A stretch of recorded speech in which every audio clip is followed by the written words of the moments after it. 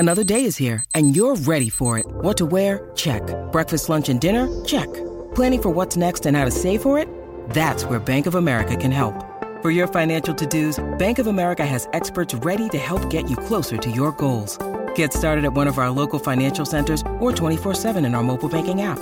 Find a location near you at bankofamerica.com/talktous. What would you like the power to do? Mobile banking requires downloading the app and is only available for select devices. Message and data rates may apply. Bank of America N.A., member FDIC. Want to witness the world's biggest football game? Head to iCanWin.com.au, predict Australia's score with a crystal ball, and it could be you and a friend at the FIFA World Cup Qatar 2022 semi-finals, all thanks to McDonald's. Maccas, together and loving it. TNCs apply. From behind the stumps to behind the mic, nothing gets past Smithy. This is Mornings with Ian Smith on SENZ. Morena, New Zealand, good morning to you all. Yep, Monday morning, a busy weekend to reflect on, and that's why we'll be going to Birmingham twice in the first hour. Hopefully we'll be talking to Guy Havelt and to Charles Tanana as a review of the Sevens, and with Guy in particular, just a reflection on what a wonderful weekend it's been for New Zealand athletes over there. It's just been outstanding in the pool, on the track cyclists, just brilliant. So we'll do that in the first hour. Then after that, we might just free up the lines just after 10 o'clock and ask for some calls from you people and your reflections of the weekend sport. 10:20, just after, Jamie Wall and Hamish Bidwell will be on the panel this morning.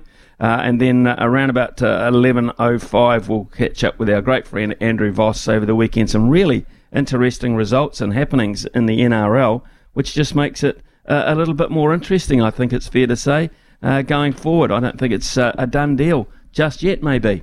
So that's what our morning looks like, going through to 12 o'clock when we hand over to Mark Stafford. Sport is our religion, and here is Smithy's sermon.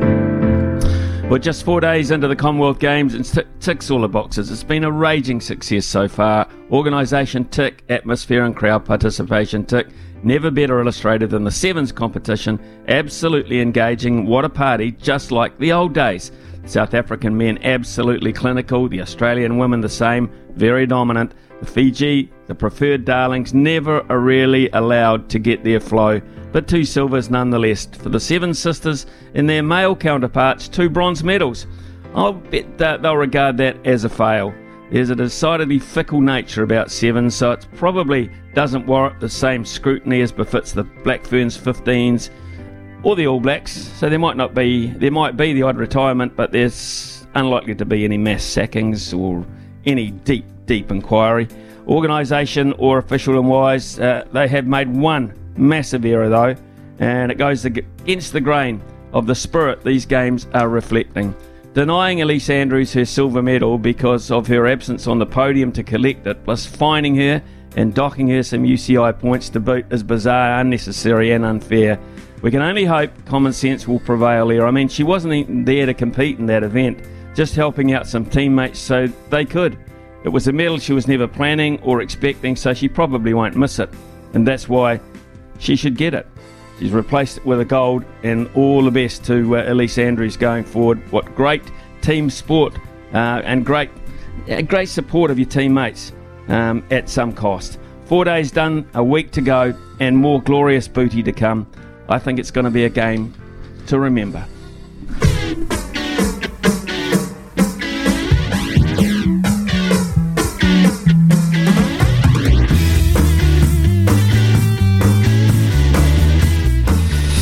Well, this weekend has seen New Zealand come away with a flurry of medals in the opening days of the 2022 Birmingham Commonwealth Games, resulting in sleepless nights for Kiwi sports fans, myself included.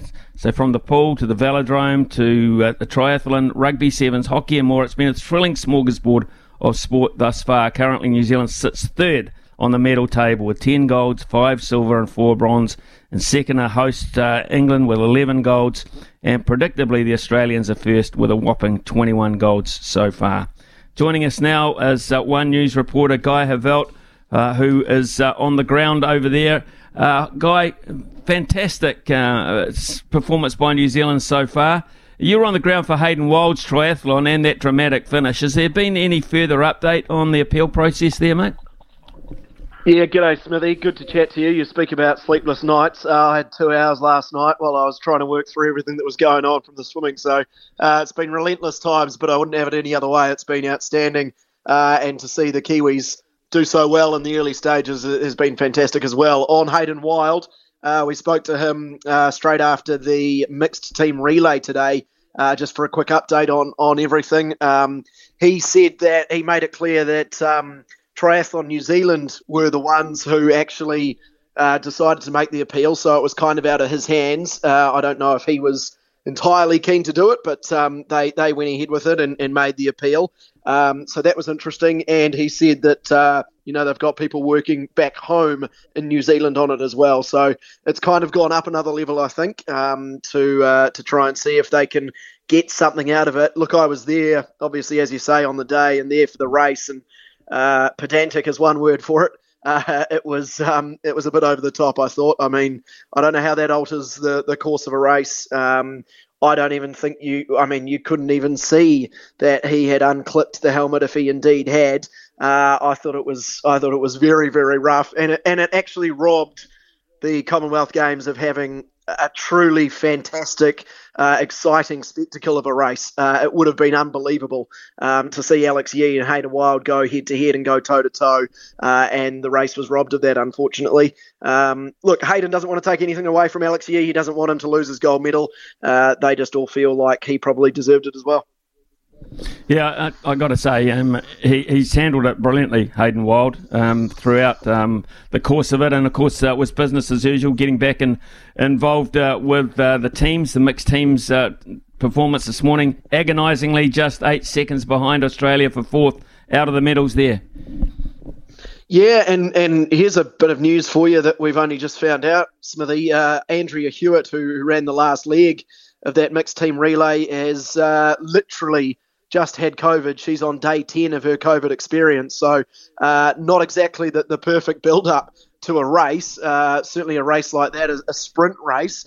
And so she has just come off her COVID. So, that makes everything so much harder, obviously. And I guess kind of explains a little bit of why she faded, and I hate using that word. She did start to fade towards the end, but it certainly gives a reason around that. But yeah, a gallant effort. England were far, far too good, man. They've got a very, very good team at the moment, and they were far too good for the rest of the field. Been another strong day in the pool for the Kiwis. Lewis Clareburt making it 2 golds in 2 nights. What a finish in the 200 butterfly. I watched the race live. I just could not get over that. I gave him no price at the last turn. No, neither did I. And I've got to be honest with you, Smithy, I forgot it was 200. I thought it was 100 metres. And so after 100 metres, I thought, oh, that's a shame. I think at about 100-metre mark, he might have been fourth as well. And then they kept going, and I thought, oh, okay, we're on here. And then, at the turn, 50 metres to go, man, that last 25 metres or so was just pure strength, pure mental grit from Lewis Clareburt. A very, very fascinating young man, 23 years old, and I think has a lot more to give in the sport of swimming. I don't know if you've spoken to his coach, Gary Hollywood, before, but he is also seems to be a swimming coaching genius, what he has done. And he believes, get this, that Lewis Clareburt can go faster than Michael Phelps. And for someone to say that about a Kiwi swimmer, I think is incredibly exciting. If he had have swum that time in the Olympics last year, he would have been the Olympic champion. So he's definitely got it in him to win Olympic gold. He was superb tonight in an event that I don't think he thought he was going to win, possibly even win a medal in. And he is now the double Commonwealth Games gold medalist, and only the second Kiwi aside from Dame Sophie Pascoe to win 2 swimming gold medals at the same Commonwealth Games for New Zealand. Just absolutely staggering, and it's mouth-watering, the prospect of... and he's such an engaging young bloke too. Oh, he's fantastic. I love interviewing him every time. He always thinks about what he's going to say. He always gives you a genuine answer. He's not media trained to the nth degree. He's got his personality, and it's a fantastic personality at that.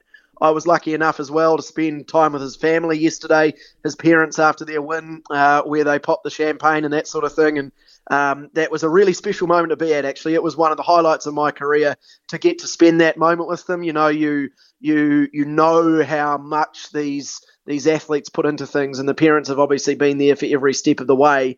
and to see the pure joy and elation and just genuine happiness on their faces when they had that champagne and when they realised what their son had done, that was incredibly special.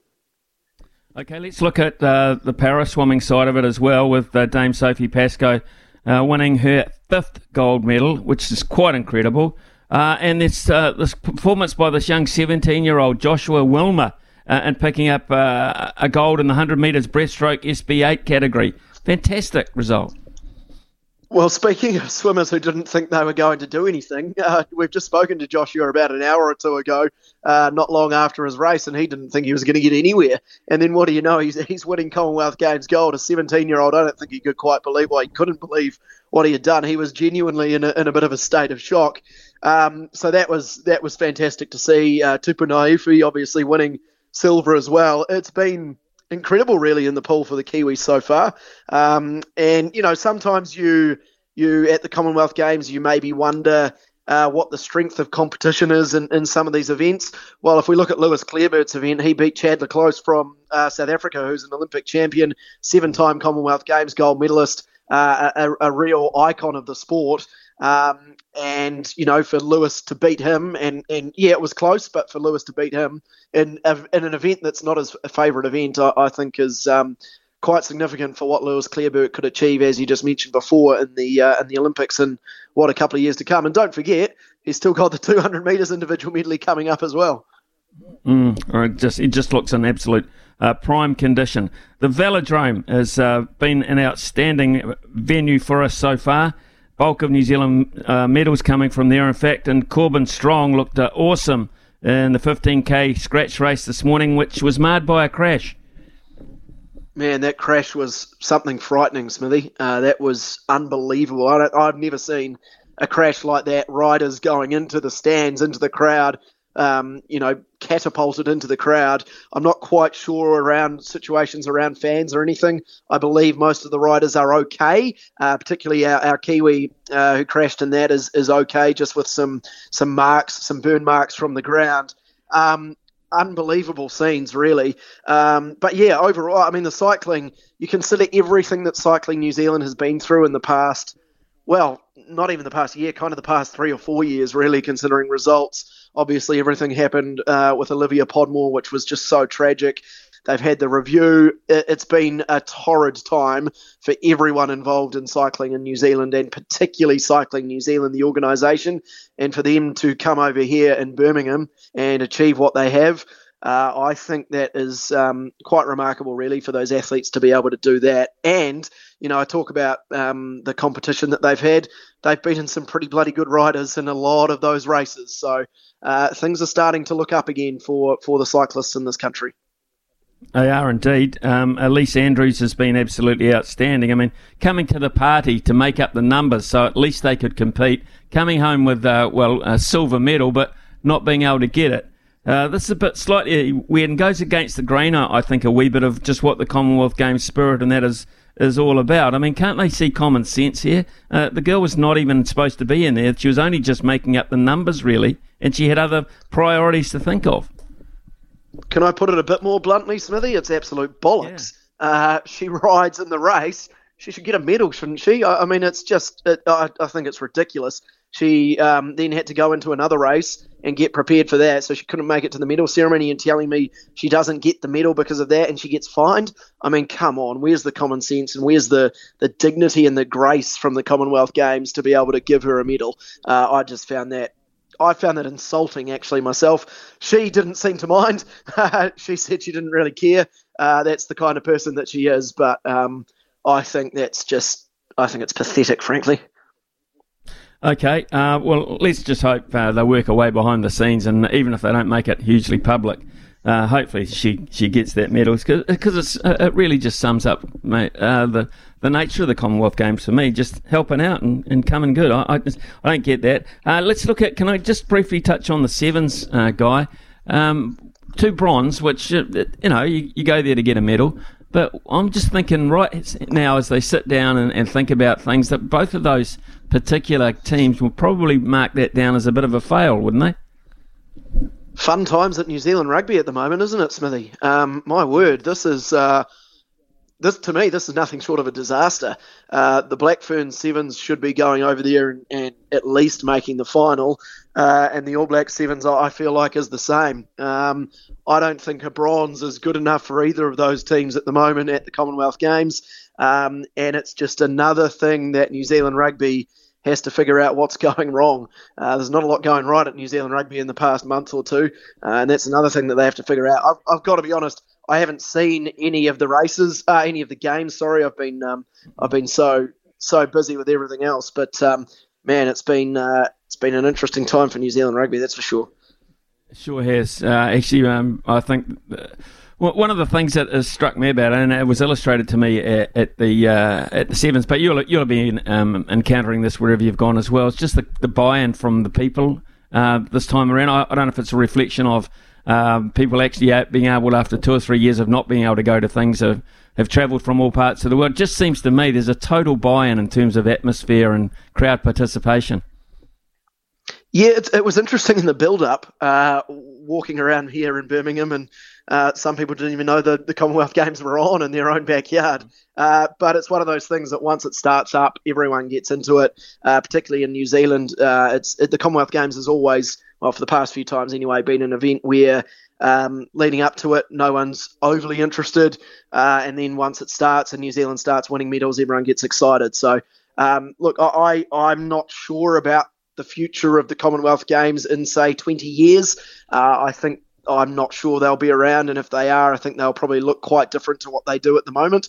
But I've loved every minute of this. This has been fantastic. I've been so incredibly lucky to be over here and see some phenomenal achievements. And I know just from having the messages that I've got and the tweets that I've seen on social media and comments on all sorts of stuff and comments on, whatever it might be, all sorts of media, that people are interested in it, and that's just fantastic. These athletes deserve that sort of recognition and that sort of coverage and that sort of interest, and I think it's great that people are getting into it.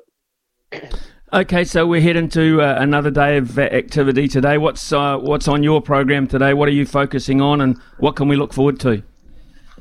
I've got to be honest with you, Smithy. I've been so deep in everything else today that I've barely looked at what's coming up tomorrow. I know the Silver Ferns are playing Malawi, which is obviously a very big game because they lost to them at the last Commonwealth Games. I don't think we'll see a repeat of that this time. The White Ferns, who you and I have discussed rather robustly over the past 6 months or so, were very impressive against South Africa in their opening game. They play Sri Lanka tomorrow.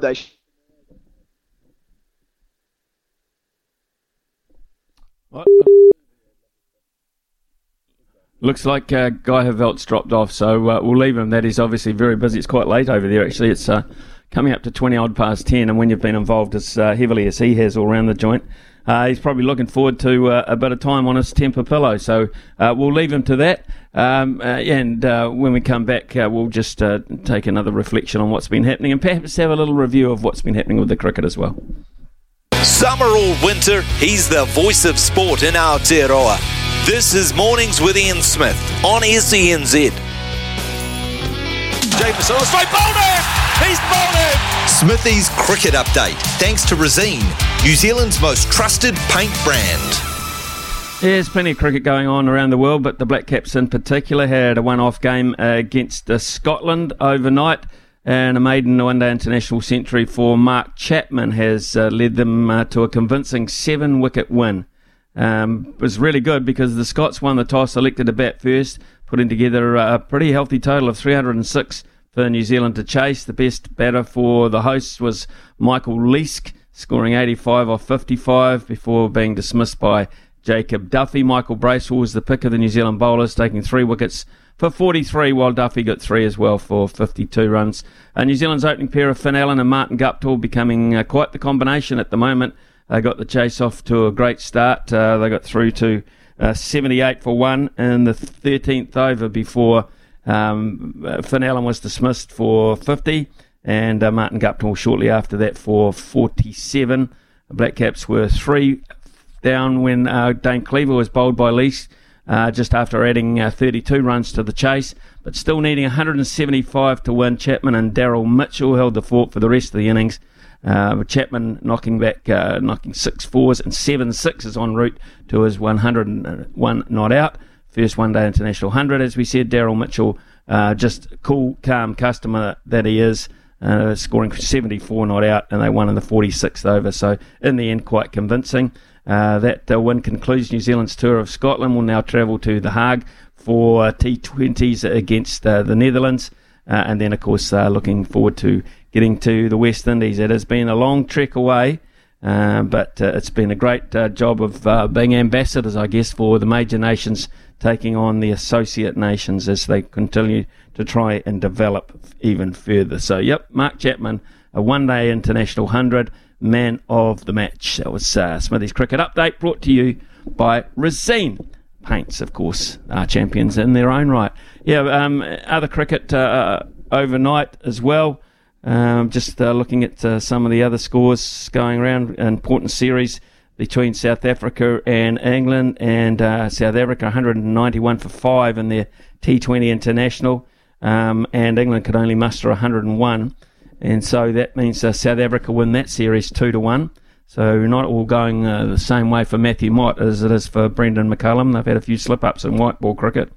But just the nature of how much cricket is being played, the European qualifying series for the ICC Men's T20 World Cup later this year saw Luxembourg taking on Switzerland, who would ever have thought, and Austria beating Norway. So it's just a classic example of how global things are with cricket these days, male and female, and of course our women's White Ferns trying to win a medal. That was a good win over South Africa, incidentally, a very good win over South Africa, giving them an opportunity to get in the medal race. I think that would be a plus if they were to do that after not making the last 4 of the one-day international World Cup.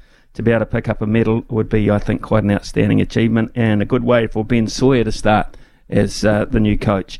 Disappointing final round in terms of golf, though, for Lydia Ko. She was sharing the lead going into the last round, and she shot 71. She didn't get the job done. She mixed 3 birdies with 2 bogeys, and was not able to hold on or even stay in touch, really, and finishing quite a long way back. So the final major of the year is the Women's Open Championship this week. It traditionally follows the Scottish Open, so Lydia Ko will hope for a further performance there and slightly more consistent over 4 rounds. It is coming up to 9:30 here on SENZ. Time for the news with Aroha.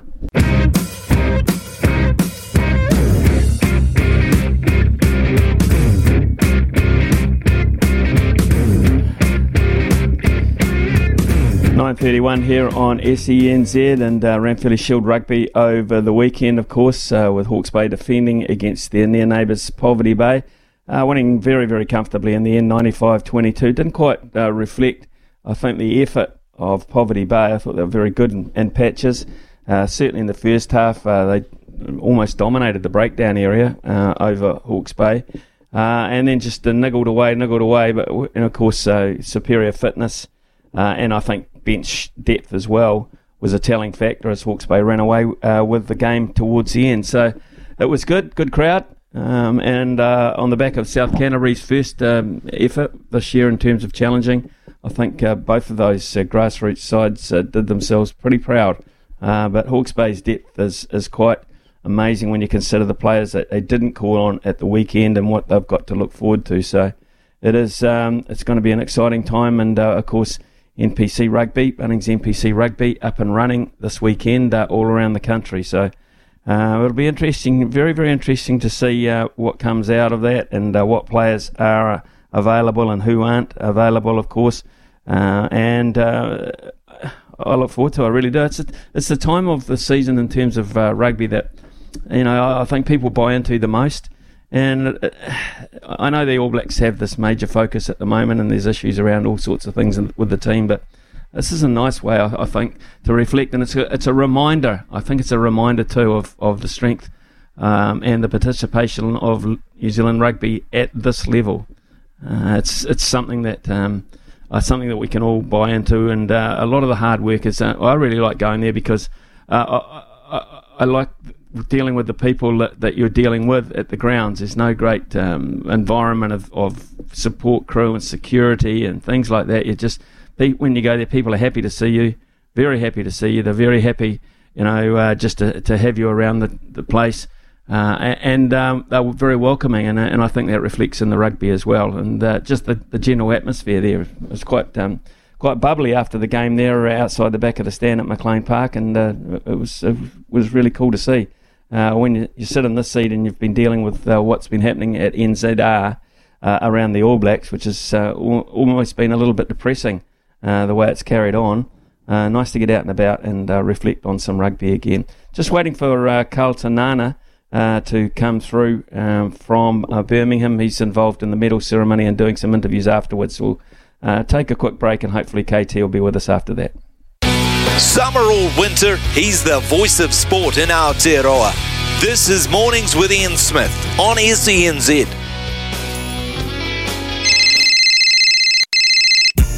Talkback Time with Smithy. Brought to you by Chemist Warehouse. Great savings every day. Call now for a chance to win today's $50 Chemist Warehouse voucher. 0800 150 811.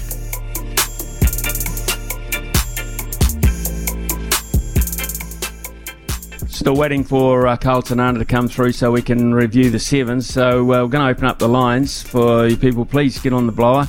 0800 150 811. I noticed there was a call came through from John from Auckland before. So John, if you've got a point that you want to make, give us a call now. The lines are wide open, and we'll have a Chemist Warehouse voucher to give away, of course, this morning to the value of $50. Just looking at some golf performances whilst we're waiting for the odd callers. That looks like Tony Finau is about to win back-to-back PGA events. He's got a 4-shot lead. In fact, a 5-shot lead going down the last hole. This is to win the Rocket Mortgage Classic. It's worth $8,400,000. So he's banked a couple of good checks. Tony Finau in the last fortnight, hasn't he? And he's knocking on the door of a major, you'd have to think. New Zealanders in action and the Hero Open Europe overnight on the DP Tour. And Daniel Hillier, best of the New Zealanders, finished at 15 under 7 behind the winner, Crocker from the United States. He was at 12 under. Daniel Hillier and Ryan Fox was at 20. He was tied for 22nd at 12 under. So just a couple of shots further back there. And as we mentioned, Lydia Ko, disappointing last round at 71 to finish 5 off the pace and a tie for 5th place. Very un-Lydia-like, you would think. I think we've got a call on the line. Charles from Hamilton. Charles, good morning to you. Yeah, good morning, Smithy. What's on your mind, Charles?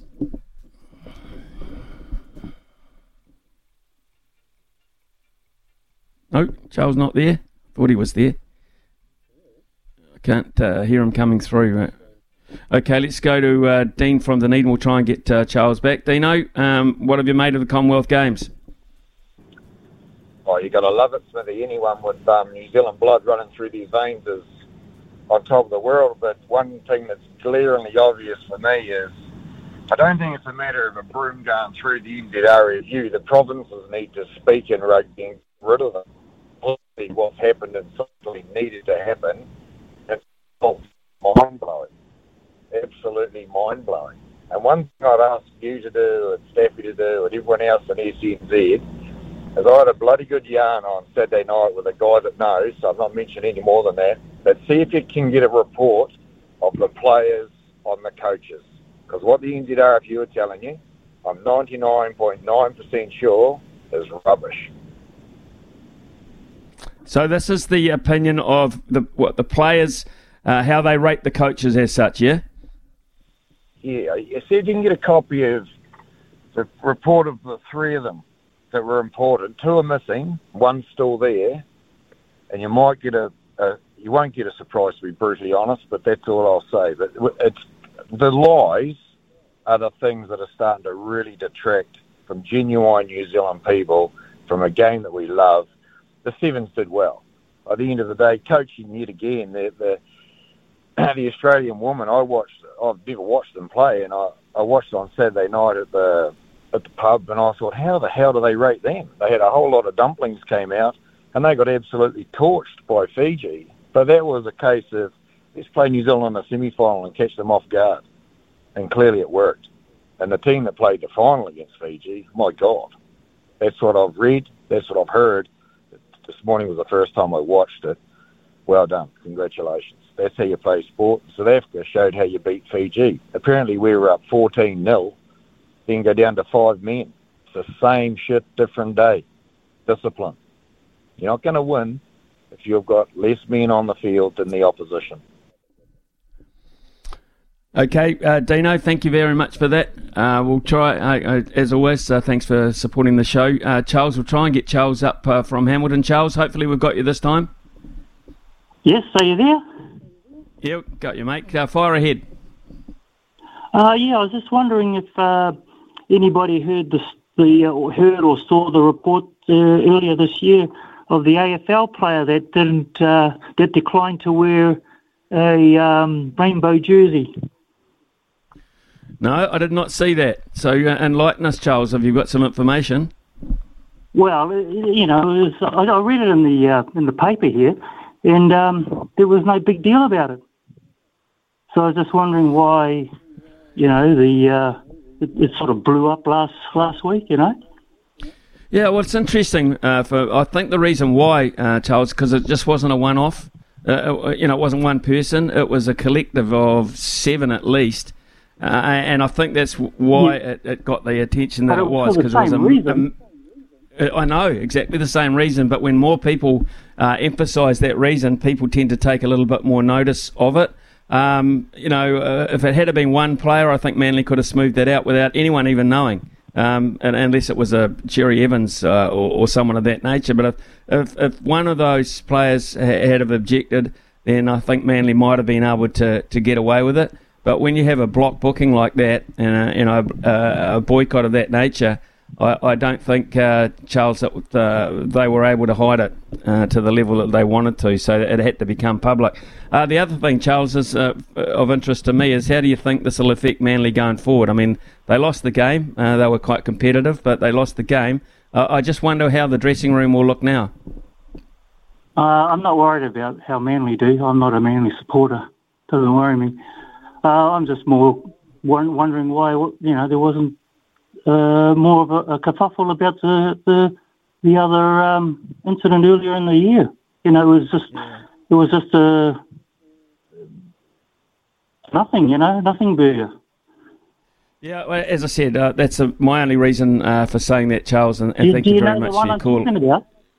I'll research it, Charles. I'll look into it a little bit more. I'm sorry, I was not aware of it at all. I'll do some homework on it and try and find out a little bit more about it for you. John from Auckland. John, good morning to you. Yeah, good morning. Hey, what a weekend of sport. Just firstly, congratulations to Kaikara France. He nearly got there, but he didn't. I'm sure he'll get another title bout in the future. And just quickly on the PGA, Tony Finau.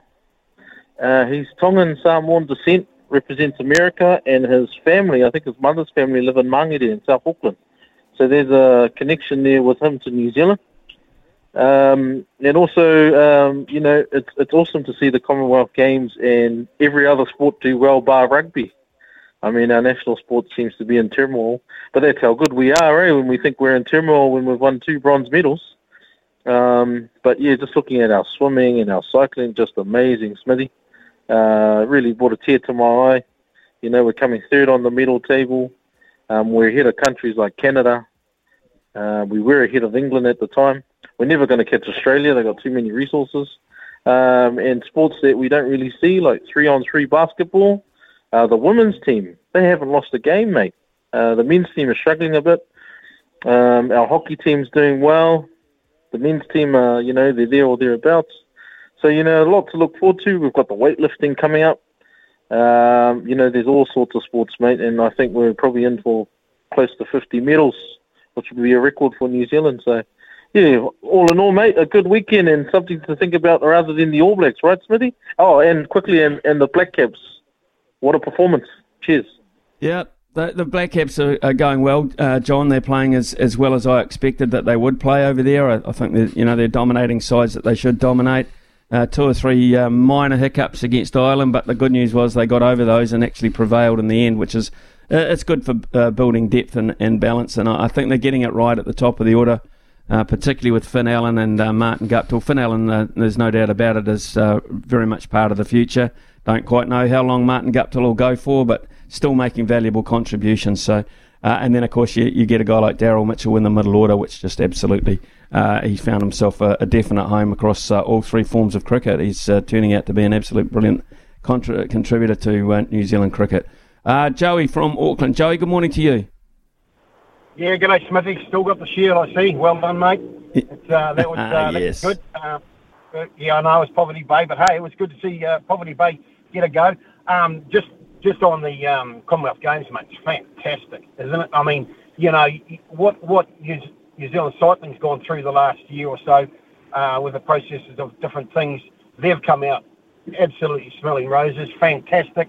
The swimmers are going brilliant. You know, it's just fantastic to watch too. You know, the enjoyment you get out of seeing, especially Kiwis. You know, Kiwis doing so well.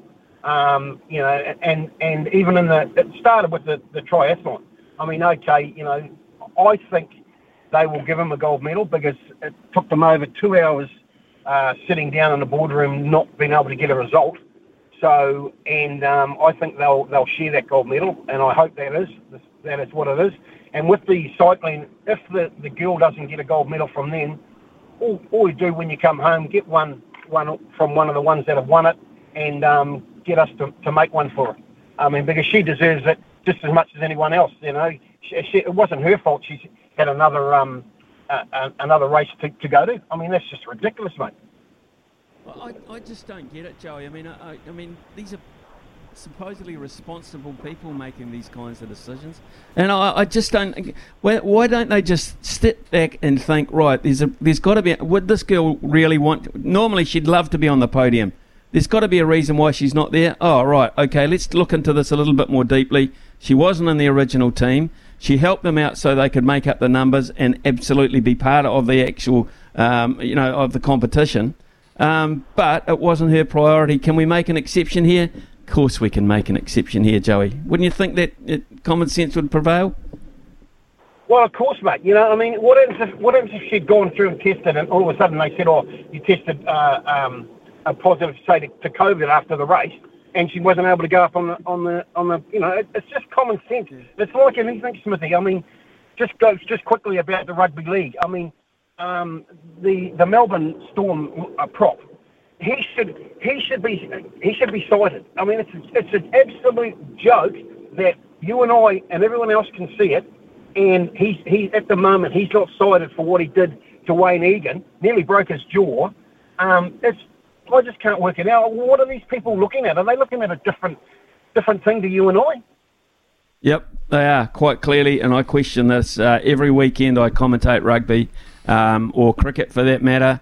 Are they looking at a different thing, a different view? Are they getting more information than we're getting? And all I can say is, Joey, I've been told they don't. They get exactly the same evidence that you and I get. So thanks very much for your call, mate, and hopefully common sense prevails there for Elise Andrews. Now, just getting back to Charles's point, I've tried to go as deeply into this as I can. Greater Western Sydney player and practicing Muslim Haneen Jraika will not play. This is going back to January. Decided not to wear the team's pride jumper on religious grounds. This is she was the first Islamic player to play AFL Women's after making her debut back in 2019. Grappled with the decision over a period of time and has decided, or did decide back at that point, that she would not play for Greater Western Sydney against the Western Bulldogs. So that is what I've been able to glean from that. Thank you very much to the person with the text to enlighten me around that. But that is the story there, Charles. She would not play because of the fact she's a practicing Muslim, and the other guys wouldn't play for Manly for very similar reasons. They wanted to observe what their beliefs were as such and didn't want to support it. So it's 9:53 here on SENZ. We shall take a break and come back with a multi before 10. Summer or winter, he's the voice of sport in Aotearoa. This is Mornings with Ian Smith on SENZ. You got to know when to hold up, know when to fold up, Smithy's Multi. know when to walk away, and know when to run. Bet live on your favourite sports. Download the TAB app today.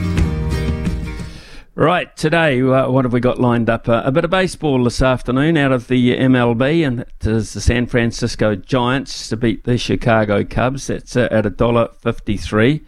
I've gone to the women's NBA today, and they've gone to the Minnesota Lynx to beat the Los Angeles Sparks. That will be at $1.60. And in the women's cricket, of course, at the Birmingham Commonwealth Games, England to beat South Africa. I know it's only $1.20, but it just adds a little bit of value on top of the other two. That comes out at $2.93. So it's a case of today, hopefully, small fish sweet when it comes to our multi. I understand that Carl Tanana will be available to us after the 9 o'clock news coming up. So we'll do a report card, I think, on where he thinks the New Zealand Sevens programs are at. Do we read anything into this, or is it just a case of a couple of poor performances and a couple of semi-finals which kept us away from gold or silver? Would they be happy with the bronze medals?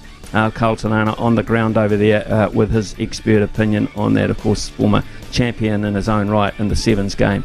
We shall take a quick break with the news with Aroha, the Sevens, and plenty more to come in the next 2 hours.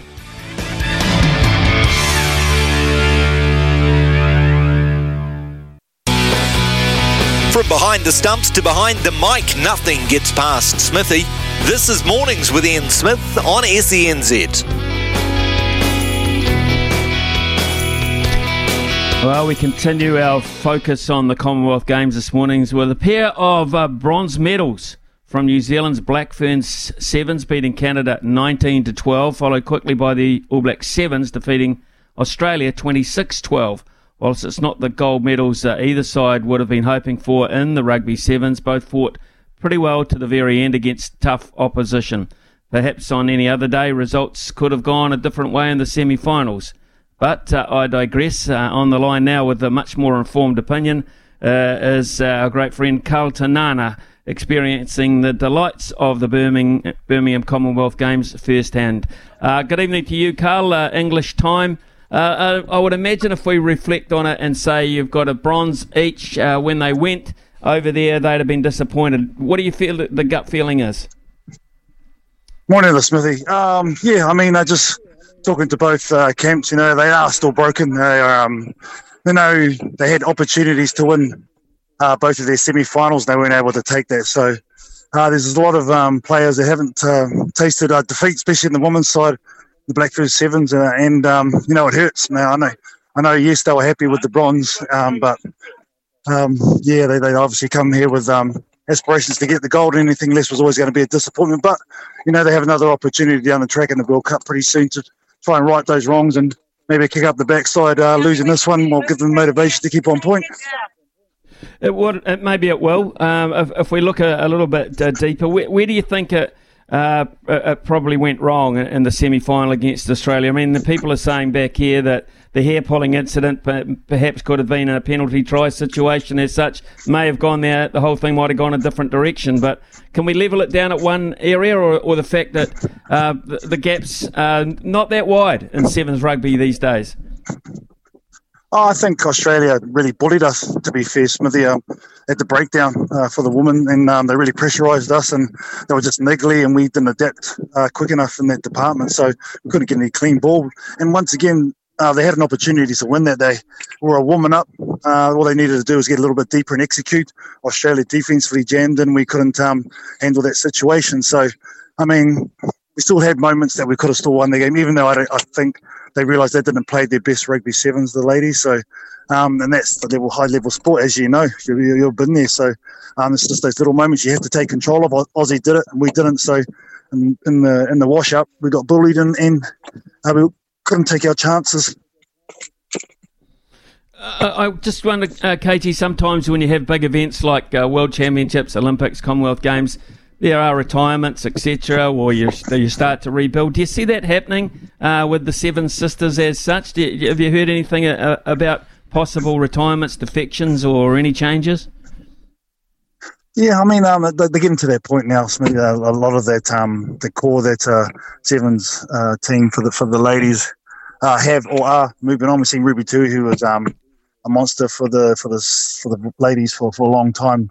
Now gone over to the 15s and put her all her efforts to try to make that Blackburn squad for the Rugby World Cup. A lot of these girls will be involved in that in that tournament as well. So I think they're getting the influx now with the Sheree Kakas being more prevalent and getting more game time, and Jazz Holtham as well, another young player who's getting more time, and Reece Pody Lane. So there is the element of change coming through the ranks now, and starting to get the new batch of superstars for them. Okay, let's look at the men's side of things. Pretty conclusive performance this morning against Australia. Some real speed, some real youth on show there. That was a much, much better performance. Yeah, and they're still broken. No, it's still broken. I was just talking to a couple of the lads just down the tunnel then after the medal presentation, and they know once again that they created opportunities to win that semi-final against Fiji. They controlled the game. They're up 14-0, and then they made one bad pass, led to a try just before the half, and that's all Fiji needs to get momentum. But once again, we had time with ball in hand and possession, and we were in great positions and areas of the field, and then we have a little knock-on when we went under pressure. So those execution things is probably the reason why we weren't able to finish that game. But still, that they were able to take it the extra time, the way they were able to dig in their heels and defend up even to get it to their point. It just shows you the ticker in this team. But unfortunately, you're playing 5 against 7 against Fiji. That's never going to work out well for you. No, it's not. I just want to touch briefly on the finals because, of course, Fiji are involved in both of them. But I watched both of them with intent. I think sentimentally, everyone wanted Fiji to win outside the nations that were competing. But they weren't allowed to play. It looked like the tactics of both South Africa and the men and Australia and the women just shut them down beautifully. Yeah, and I think the confidence Australia got of beating our women in that semi-final, that was their blueprint, and that's what they once again did to Fiji. They just suffocated them. Fiji, like you said, Smith, they couldn't get into the game, couldn't get their late cuts going. Aussie were always there or thereabouts and challenging at the ruck as well and turning ball over, so they just couldn't get a rhythm. The Fijiana team have really come on in the past season, and Aussie really dominated and got some confidence and played fast. I'll be honest, they played real massive tempo, and Fiji just couldn't stick with them. And South Africa very much the same. I know Fiji had a lot of injuries after the New Zealand semi-final. That was brutal. So I think they were down a couple. Jerry Tuwai was massive for them. He didn't even play on day 3. He got injured yesterday. So that was another piece of the puzzle, that they didn't have a playmaker. And he's one of the best in the business running around, Jerry Tuwai. So Fiji were just outplayed. South Africa had a great game plan. They stayed wide and moved the ball real quick with their smaller blokes in the middle and used the kick. That's the thing with South Africa. They use the kick quite a lot, and they got in behind the Fijian defence. And once they got that roll on South Africa, Fiji just couldn't stick with them. They looked very tired, I'll be honest, and I think probably that semi-final against New Zealand, that really took it out of them. I just love the balance of that South African men's side, and as you said, the playmaker. Tactically they were superb, but they just showed across the board. If you look at their squad, there's room for size, there's room for bulk and speed. I mean, they just look to have quite a complete unit, South Africa. Yeah, they started off in the series so well, and then they fell off in the middle part, and then they've gone back and reassessed and gone back to what's probably been their staple, and that's using their playmakers in the middle. They've had a couple of retirements over the last 18 months, and guys like Davids and them really stood up in that department and feeling comfortable, and they've done it at the right time. And I think them getting that roll on, especially leading into the World Cup, which is in Cape Town. So I think they've really got a good mix, and Neil Powell's got them, had them humming, obviously, at the right end. They sort of went under the radar, I'll be honest with you, Smithy, over the course of this weekend, and snuck up on a lot of people, and then all of a sudden, bang, they were on fire and disposed of Aussie in that semi. And then obviously not many teams can beat Fiji as convincing as that, but they were outstanding, as you said, got everything right. As an event, I looked at the atmosphere this morning, the crowds, some of the fancy dress in the crowd. It really did look as if people found it very engaging and enjoyed the whole concept there. Yeah, it was massive. It was absolutely massive. I think they had, I think it's a 32,000 seat stadium, and they had 26 1,000 yesterday on both sessions, and today was even more. They got near sold out, so they're very appreciative. And the English crowd, Smithy, they love singing their songs, they love enjoying it, they love the underdog, they cheer everyone, and they're very respectful. So it was a really, really cool vibe and cool environment, and the fans really brought and really made it. I know the players really enjoyed it as well. Overall, outside the Sevens side of things, I know you've been pretty tied up with that, KT. Performance of the New Zealand's Commonwealth game teams as a unit so far has been pretty impressive. What have you been able to catch up with and enjoy, or if at all?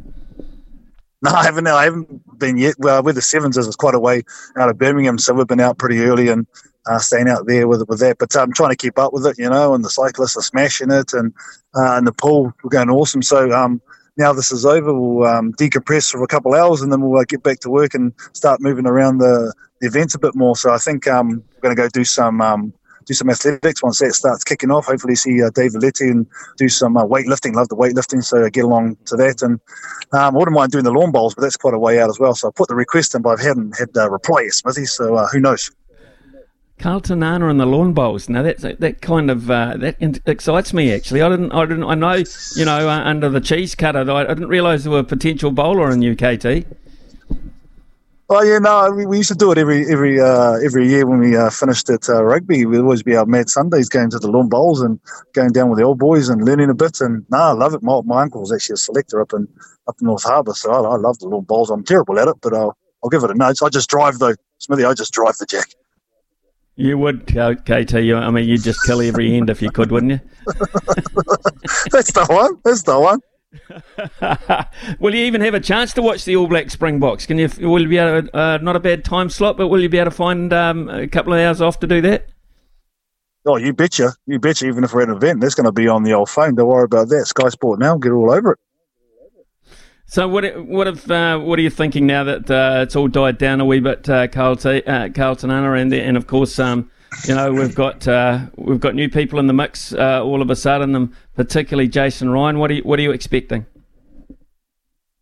Yeah, the All Blacks, when they got their back up against the wall, they're going to come out firing some shots, and I think maybe going away, decompressing out of NZ after that series and going to a place they know it's going to be tough, but a place that they can thrive in, and getting on tour and just connecting, I think is probably the best thing for them at this stage, and get away from the New Zealand glare and the media and the public somewhat. So I think they'll be all right. A wounded All Blacks, a tough opposition. So I'm not saying that they're going to go over there and smash the Springboks, but I know it's going to be real tough, and I know that they got a lot of pride in what they're doing, and when that gets questions, probably the Springboks have to look out, I think. Okay. KT, thanks for your summary of the Sevens. Not quite what we were expecting because we have high demands of our Sevens teams, so a little bit disappointing on that front. Nice to hear that the players aren't that satisfied either with what's been going on. But hey, look, mate, thank you, and enjoy what you've got coming up. Very jealous sitting back here in New Zealand watching in the middle of the night, but it's been fun. It's been great so far. Appreciate it, brother. We'll have a quiet beverage for you, my man. You do that. Have a Smith's Bitter. A Smith's Bitter. There it is. If you like. Okay. That's it, mate. I'm having one of those tonight. Cheers, brother. Cheers, Carlton Ana there, sideline, of course, and commentary for the Commonwealth Games Sevens, adding his expertise there. And yeah, I think his reflection is fair that talking behind the scenes to the players, out of the cold, the harsh lights, I should say, of the media and the cameras, etc. there, whether you put on a brave face and congratulate everyone else for what they've achieved, etc. And, say you gave it your best shot. At the end of the day, gutted, I think. Absolutely gutted. And I'm not quite sure whether you were able to catch the finale of the women's game there when they won this morning. But there was just an expression, I thought, from Sarah Hirini at the end of the day, having won that one convincingly. And I think I gleaned from just what I saw from her exactly how she felt about the end result. However, it's 10:15 and we'll be back with a panel very shortly. Big talk, big opinions, the panel. Talk, then talk to me, yeah. Right, we've got Hamish Bidwell with us this morning and Jamie Wall with us this morning. Hamish, if I can please start with you. 2 bronze medals in the sevens. What did you make of that? In the men's case, about where they sit, so no drama there. For the women, I'm interested in, they to me are one of the great sporting teams of the world. They really are excellence personified. They've sort of almost taken the mantle on from the All Blacks in that regard, and I'm a bit disappointed for them in the sense that they missed the first 4 rounds of the World Series this year. So I think they came into the Commonwealth Games underdone. I think they've only played 2 tournaments this year. I think in that regard, I think they've been a bit let down by New Zealand Rugby. They celebrate their success, but I don't think they do a lot to perpetuate it. They've lost Alan Bunting from their coaching staff. They'll be disappointed. Their benchmark, as I mentioned, is excellence. They're a superbly performed team. Can see from their reaction to losing to Australia how much it hurt them. But given how strong that group is, given what a leader Sarah Hirini is, I would expect them to come back. But, interesting tournament for them. I think if New Zealand Rugby had their time again, they might have got them out on the circuit a bit earlier and given them a better chance of winning. Yeah, well, it's, I guess, another thing that, Hamish, we can look at New Zealand Rugby, who aren't exactly operating on all cylinders themselves of late, are they? No, it's been interesting. I saw Charlotte McLaughlin's name come up the other day with a leaked email to staff about whether we do or don't respond to Steve Hansen. She emailed me not that long ago, wanted me to meet with Mark Robinson. I've had those meetings, those coffees. They're basically bullying exercises, and you get a strip torn off you. I've been in meeting rooms and at NZR staffers put their hands on me and get very angry with me and threaten me. So, yeah, it's funny. They've made a really interesting bed for themselves. And when you're winning sort of solves everything. But once results become a bit patchy, it's amazing how many people come out of the woodwork, and whether it's an ex-coach or ex-media staff or just former players, everyone's got an opinion, and there's sort of little digs here and there, and the empire is crumbling a bit. A lot of it bores me to tears. I sort of just want the game to come around now and see what the team can do. I've got them at 13 plus to beat South Africa. It was my turn for the betting syndicate, and I thought, well, if this doesn't conjure a performance out of them, if this doesn't galvanise that group, if they don't come out and play some absolutely emphatic rugby this week, they never will. So the sideshow has been interesting, but a little bit sort of saddening, and now I just want the rugby. I'm fascinated to hear that you've basically been bullied by staff of the NZR. I find that a little bit concerning, to be perfectly honest. Jamie, I haven't... good morning to you. I hope you... franchise is still in, to be honest. Yeah, credible. Absolutely credible. Jamie, I hope you haven't been subjected to too much of that yourself. What have you made of the Sevens performance over the course of the Commonwealth Games as such? I have to say it's not good enough from either team, to be honest, given the resources that they've got.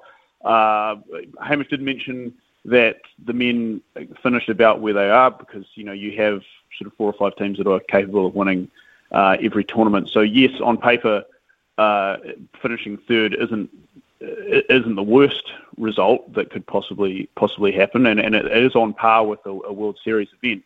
But this is the Commonwealth Games, an event that the All Black Sevens have traditionally dominated. This was actually only their second ever loss in the history of the Commonwealth Games. So it's something that I feel was probably holds a special place in that team's heart. So I think that they'll be bitterly disappointed about it, especially the way that the final, that semi-final went down. And for the women, yeah, they should have won. Like that's I hold the same expectations for them that I would for the All Blacks because they are the best team in the history of the sport on the women's side, and it would be a real shame for them to start losing that aura. And I think a problem that this has come from is, I guess, not really anyone's fault because the 15-side World Cup has obviously been delayed a year. But I think a much harder line should have been taken on which one of these things are you going to be doing, because it was left quite late in the piece for players to commit. It should have been done, about a year and a half ago. Obviously, the Blackfin Sevens have lost Ruby Tui, who's a veteran player and obviously a big part of their team culture. And I think that if you're looking at the way things are going coming into this year, you should have probably been aiming at winning gold at the Commonwealth Games and at the upcoming Sevens World Cup for the women in order for this to be a successful year for women's rugby, because I think we can probably already write off the Women's World Cup. And just back to that point about the meetings with, to clear the air with New Zealand Rugby, well, I definitely had my one last year. It happens to all of us. So, yeah, it is a pretty interesting time over the last 3 weeks for the perception of our governing body. How important then for you this game in 7 days' time? Hamish has gone 13 plus. Not sure I've got the confidence to do that, Jamie. How important do you see this first test against South Africa?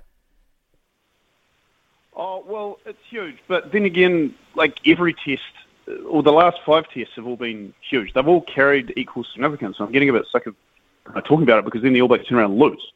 So I think that out of all of the fixtures that we've had and that were sort of marked down the calendar looking a year ahead, these next 2 were the ones where people were like, okay, it's probably okay if the All Blacks drop these because the Springboks are obviously world champions. We're playing them in their own backyard. They're looking pretty good throughout their United Rugby Championship campaign. Like all their players are looking like in form. So these would have been seen as acceptable losses for the All Blacks, which is a pretty rare event. But now that this losing streak, or at least was it 4 out of the last 5 games have been dropped, this is now going to become a crisis. And I've picked the worst possible time to have a must-win game. They're playing on new territory up in Bombela, but and then again next week at Ellis Park, which is traditionally the most difficult venue for the All Blacks to play at, other than Sky Stadium, funnily enough. So I think that we're probably not going to get that many questions answered out of these next 2 games, unless the All Blacks can somehow win by 20 points in both. But even then, there's still going to be question marks. Well, I'm just looking I'm sure I read an article over the weekend where the headline said, Hamish Bidwell, it said, Mark Robinson said Ian Foster is the right guy to lead us to South Africa. Is that an interesting quote, or is that, do we need to look behind that a little bit more? Is this the defining series for Ian Foster? Well, it's hugely interesting, don't you think? I mean, it was like a milestone thing to see Mark Robinson out in public, at least to hear him.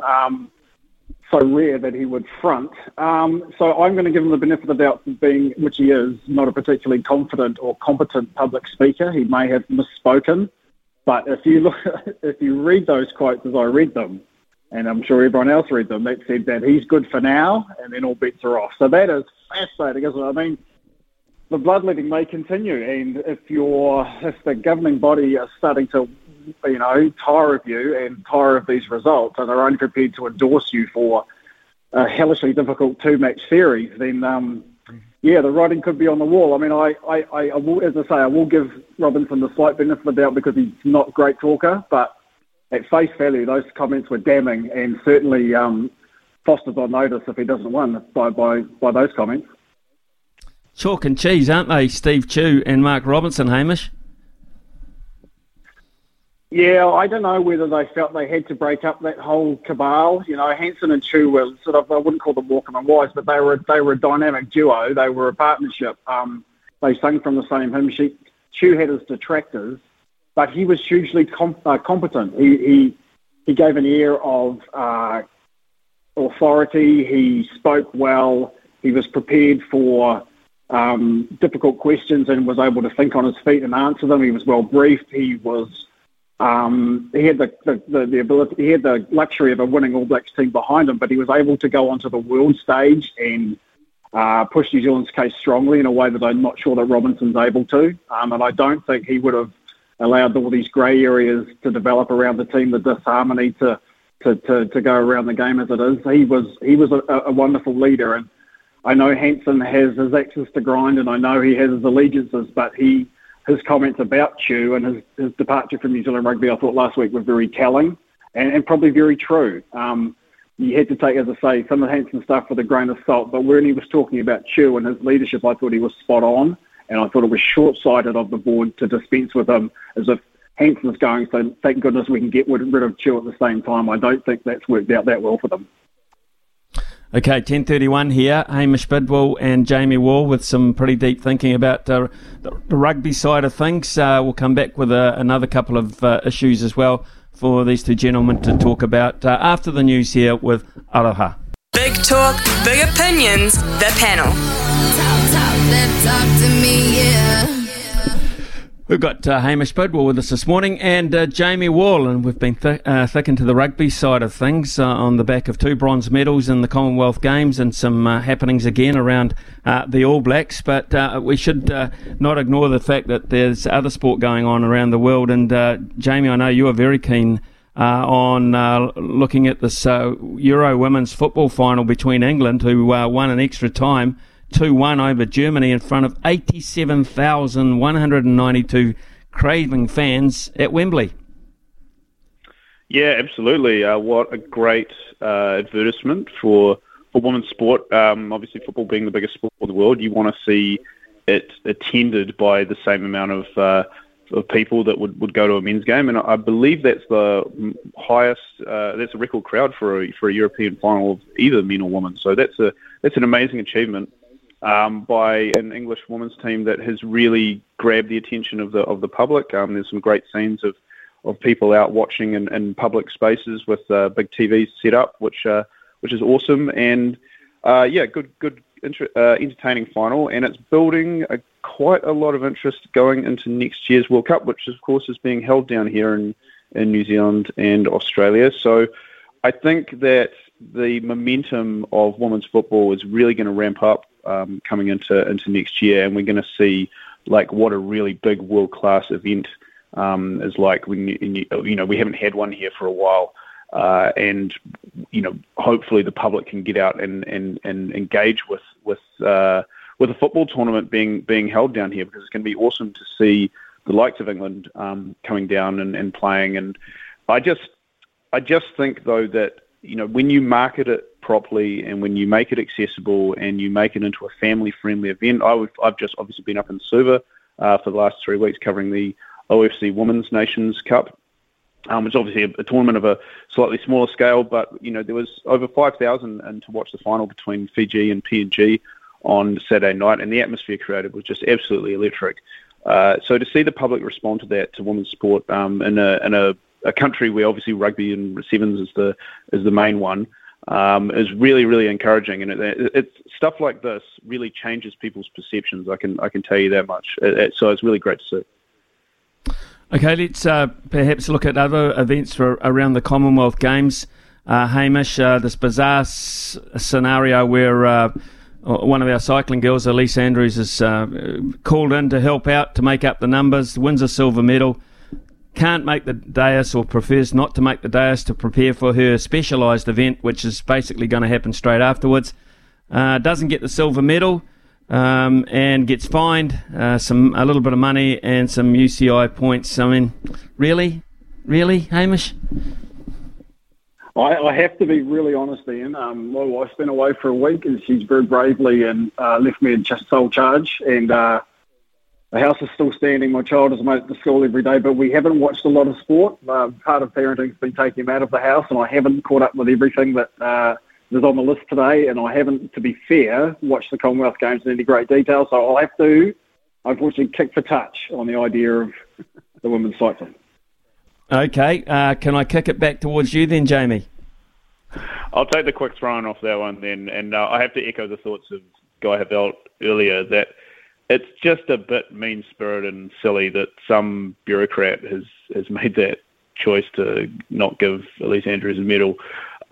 Especially considering that the Commonwealth Games, I guess, point of difference or unique selling point is that it's like a more relaxed version of the Olympics, and that this sort of stuff would be obviously upheld in an Olympic setting, but at the Commonwealth Games you could probably just let it fly.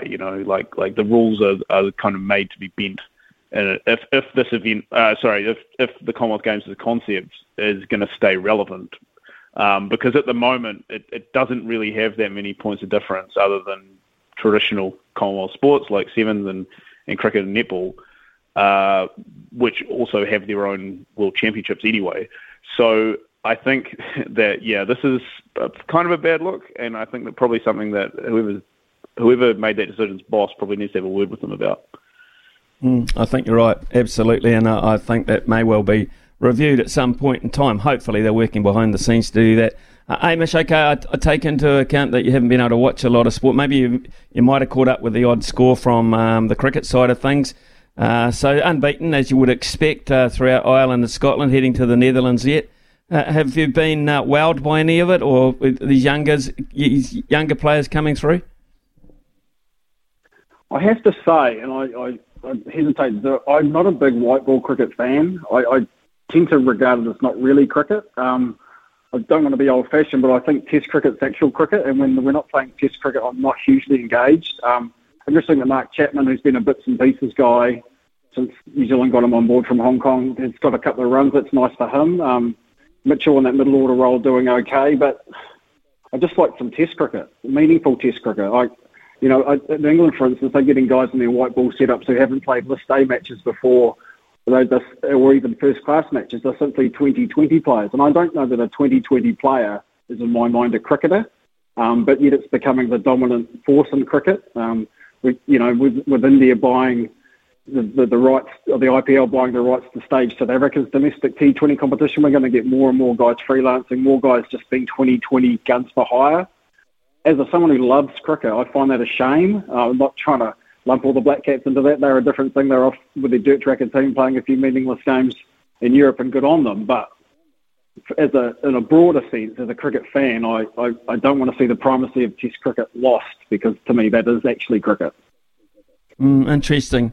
Okay, Jamie, I suppose, though, if you are more a white ball fan than Hamish as such, and there are a lot of them out there looking forward to the T20 World Cup in Australia, which is now not too far away at all. We're now into August, believe it or not. So what are you making of these results coming through, and the likes of a Finn Allen at the top of the order, etc.? Yeah, well, obviously, totally respect, Hamish's preference for Test cricket. I think, you're not a cricket fan if you don't. I mean, I obviously grew up with watching limited overs cricket, so it is still has a lot of appeal. This tour, though, seems to be played against some pretty obscure countries. But I will say it is pretty cool that a team like Scotland can get up and score, good 300 in their 50 overs. Like, the game's advanced that far, or batting's advanced at least that far, that you can see, I guess, like tier 2 countries posting 300 plus scores against teams like New Zealand. Obviously, they need to work on their bowling, because New Zealand obviously came out and won that game. But yeah, I think it's looking all right for the T20 World Cup. It's kind of a bit like sevens in that, sort of anything can really happen on the day. You're going to see a few upsets down the way. But yeah, I'm liking what I've seen out of Finn Allen. He obviously, after a really strong domestic season a couple of years ago, he came into the team with a lot of expectations. Probably hasn't really lived up to them until now. I think Mark Chapman's a really nice story, but I agree with Hamish. He's sort of a bits and pieces. I don't think he's ever going to be like a mainstay in the team. But the parts are there. It's just about getting them to peak at the right time when that T20 World Cup comes along. And I think like I said, there's every chance that they can get it done. Let's hope so. It's off to the Netherlands for a couple of matches, and then, of course, to the more serious side of things in the Caribbean against the West Indies with pretty much a full-strength side, which is encouraging. Hamish Bidwell, thank you very much for your time this morning, and to you too, Jamie Wall, of course. Nice to hear that you're back safely on terra firma here in New Zealand after a little sojourn to the wonderful Fiji. It is 10:42 here on SENZ. Another panel this time tomorrow morning. SENZ. Right, number of texts have come in this morning. Good opportunity to read some of them out. Hi, Smithy. Hearing that your panel has had almost bullying behaviour by NZR is in a similar story last week by producer Sam on Staffy's show last week is horrific. Sam won't even bother getting NZR on Staffy's show because of their rude and disrespectful behaviour. They need to be called out big time on this, as today's environment, this is plainly unacceptable. I think a total clean out is needed in that organisation and not just focusing on the coach. Thanks very much, Mikey G. I've got to say, I've worked alongside New Zealand Rugby from Sky's point of view, of course, and I can't recall many of our guys have been reprimanded or told to button up on any issues. If they have, then they certainly haven't made it very public as such. But I find it, I mean, it's almost goes against freedom of the press, doesn't it? When you start to look at the media and say, well, we didn't like what you said the other day, so you're on notice, you're on watch. We're monitoring what you're saying. So I find that pretty unacceptable, really. I think powerful organisations should have an accountability about them, and certainly in this country, it should be that the rugby union are open to all sorts of scrutiny and criticism, etc. Because, to be honest, 80%, 85% of what's written and said about rugby is generally pretty good because we win, don't we? And we perform pretty well. Every now and then you're going to get 10 to 15, or you're going to get 15%, or you've got to get a little cycle where things are not going too well. And you've got to run with the punches, I'm afraid, NZR. You simply have to. Hamish Bidwell needs to find some joy in his life. So down in the dumps about the rugby, the cricket, that's not cricket, and not watching the Commonwealth Games. How could he be so critical of the Sevens without watching? Cheer up, mate. It's from Squid. Excuse me, but I know Hamish watches a lot of sport very, very closely. But some things he just doesn't invest in, and that's fine. You can't be expected to watch and be opinionated on absolutely everything. Here's one from Steve. Typical New Zealand mentality. The Kiwi athletes are performing well over at the Commonwealth Games, and Smithy starts the panel with the Rugby Sevens and the All Blacks. Well, yes, I did. Okay, Steve, but I'm not sure you were listening between 9 and 10 in the first hour, where we crossed to Birmingham on 2 occasions to highlight performances and look at performances of our athletes with Guy Havelt and Carl Tanana. So we did make the effort to bring the plus side of things as well into it. But, the fact of the matter is, as the case with the boys in the morning, the Warriors are a big talking point, win, lose or draw, and rugby is still right up there in terms of the way we think about things. Smithy, loving the Commonwealth Games, been up till 3, watching the triathlons, just very proud of the Kiwi teams. Jared, absolutely right. Hi Smithy, the Sevens losing is just a fine line. Drop passes, close games, yellow cards, that's not New Zealand Rugby's fault. Cheers Anthony, okay, take that on board.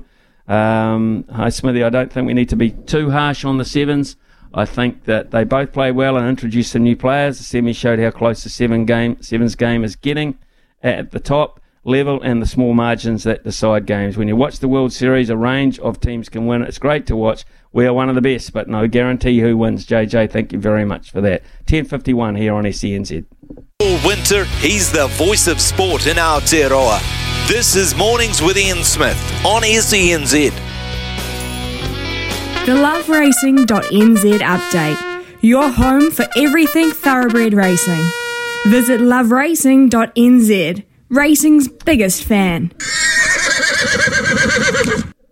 And one of racing's biggest fans, of course, is Louis Herman-Watt, who was down south over the last few days, but still managed to keep an eye on racing around the country, which really consisted of only the one meeting at Te Rapa on Saturday. Louis, what were the highlights?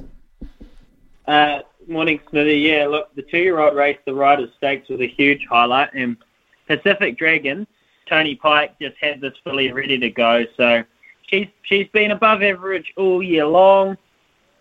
She ran a huge race on New Year's Day, I think it was. Yes, New Year's Day there at Ellerslie, and she had a little blip up her Ruakaka, and then she figured that out the next start there, and she's got some very important black type for her well-connected owners down there in the Riders Stakes. So she was awesome. River Run, well, I tell you what, River Run was running through a wall under 60 kgs. Man, Pikey just had his team firing. Michael McNabb, you asked me, Smithy, this morning for a highlight from the year gone by. Well, there's so many, right? Like, the natural, very elegant James McDonald, Chris Waller, Don Goodwin, Nick Bashara story is one. The Chosen One finally breaking through for his well-deserved Group 1 victory in the Thorndon Mile. 2 illicit stardom. There's so many to choose from. But I just think Michael McNabb, don't look any further than the Jockeys Premiership. Here's a guy who has had to change his habits, his life, really, I guess, hold himself accountable to how great he wants to be. He has been riding so consistently, and that's not just about the skill set, it's the professionalism, and it's all the intangibles that, dealing with trainers and owners and media, etc., that sort of thing. And just, he's the MVP of the Jockeys Premiership, but he's probably the most improved as well, if that can even be possible, Smithy. So massive shout out to Michael McNabb, everyone that had success last year, and may the new racing season bring you fortune, punters. Yep, absolutely. And that'll mean we're taking money off the TAB if that's the case. And Paul Moati joins us from the TAB. Paul Moati, I was just wondering about the level of betting on the Commonwealth Games. Is it healthy? Oh, it certainly is, Smitty. They're getting stuck in. No surprises. They're backing Kiwis left, right and centre. And so it's been a pretty good start to the Commonwealth Games for Kiwi punters out there, with Clarebert picking up a gold, the track cyclists picking up golds just about every second or third hour. So it has been very well backed. I'm just looking at some of the things we've got coming up over the next few days. The men's time trial on Thursday. Our best hope there, Aaron Gate, he's at $26 to win that.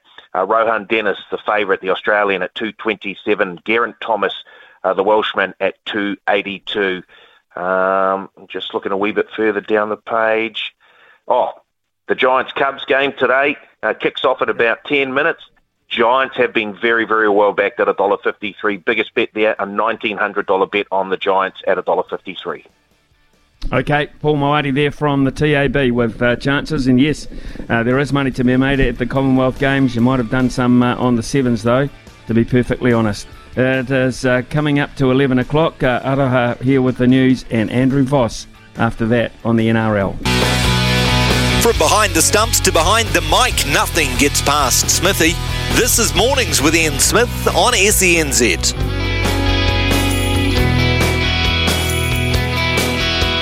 So Johnson going to the left, getting the extra man. It looks like Storm broke early. It's a wide pass. Here's Kossi. He's going to go in for 3, is he? Yes, he is. In the left-hand corner. They needed something, and they got it. Kossi gets a hat-trick, and the Warriors claw back the deficit with a 4-pointer. Well, that was our very own Sam Hewitt commentating on the Warriors' second homecoming game at Mount Smart Stadium for SENZ, where Ed Kossi picked up a hat-trick of tries. We're 20 rounds down in the NRL, and while the Melbourne Storm got their win over the Warriors to get the monkey off their back, there's been plenty of controversy around foul play, with one incident requiring Josh Curran to see a dentist after his teeth were left in pieces. Fresh from his own Brecky show on the other side of the Tasman at SEN 1170 in Sydney, we're joined by the voice of rugby league, Andrew Voss. Vossy, good morning to you. You called the game with possibly the greatest interest of the round. That was the Sea Eagles against the Roosters. I just need to know really what your impressions were after all the controversy of the week leading up to it. Thank you, Smithy. Good morning. Yeah, just a run-of-the-mill weekend again in rugby league. What are we going to talk about? Look, I've got to say, I think, and I made an observation during the game, I thought Daly Cherry Evans was playing mentally exhausted, and I think that was all of us. Like, we'd just been hammered. This story was all-encompassing, and the second half just fizzled. Man, it was one of the worst halves of football I've seen this year. It was horrible. There was only one try 3 minutes ago. I think we were just over it. I know we shouldn't be. It's a serious issue and all of that, but I think because it was just so captivating of all of us for 48 hours or longer going into the game that we're all exhausted by the end of it. Look, it's still an issue. It's going to remain an issue. It doesn't go away. And the one thing I don't understand with the 7 players, I still don't actually know what they're opposed to, and I don't say that lightly. So what the club wore the jersey. Now, these players need to understand the club still stands for the same principles this week, next month, next year. It's just that they don't necessarily wear the Pride jersey every week. So if they really have a problem with the club stand, should they ever play for them again? And again, I'm throwing that out there, that these players, unless we hear publicly what their thinking and what they're opposed to, then we are left for our minds and thoughts to go everywhere. The Manly club stands for what it did last week and showed and wore the Pride jersey, but they still stand for the same principles this week. So are the players happy to take a paycheck from the club this week if they're at a club that stands for something they're so against via their religious beliefs? It's a big discussion, but gee, I'd love it if, Smithy, we could just talk about football and injuries and controversies and all those sorts of things on the field. Well, it was interesting because I read an article which basically, I think, finished it off where the players had basically had come forth and said, look, here's the thing. It was the way you went about it. It was, you didn't involve us in the discussions. That's what hurt us. That's what put us off. I mean, really? How would that have made a difference? How would that have made a difference? That's just such a buck pass, that, for mine. That's my honest opinion there. And yes, they should. The players should have been told that it's coming up, but they are. It's not like they have input in it. No, this is where the club stands. It's not some radical stance that the club's taken. Something they're doing. They're not getting players to speak there. They had 3 players used in a photo opportunity in the jumpers pre the match. No, I can't accept that. And look, it's going to be a story revisited. It'd be a story that we revisit with every club. If any club decides to wear a Pride jersey, I suppose they're going to have to tackle this issue if those are of similar religious beliefs. So it ain't going away, this particular story. But as I said, I think we all copped so much of it last week. We're probably relieved in some senses to be talking about, send-off controversy and those sorts of things and upset results. So where does that leave Manly now in terms of the comp? In very dangerous ground. I mean, look, it's such a tight race down the bottom of the 8 with the Roosters and the Raiders. The Dragons are gone. I think we can say they're out of contention, Smithy, and their points differential's terrible. But Manly would need... Well, destiny's out of their hands. Once you drop out of the 8, you're now relying on teams ahead of you to slip, and you have to keep winning. And because it was like a 4-point game, because you're playing one of your challengers, you lose, they win, they get ahead of you. So that's a problem for Manly. It's a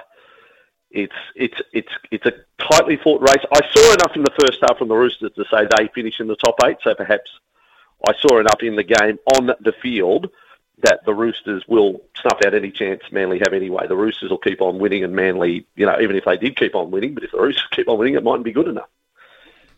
Okay, let's can we just have a quick look at the Warriors' performance as such. Early on in the game, it looked like Nelson Asofa Solomon had got away with it after his hit on Wade Hegan, breaking several of his teeth.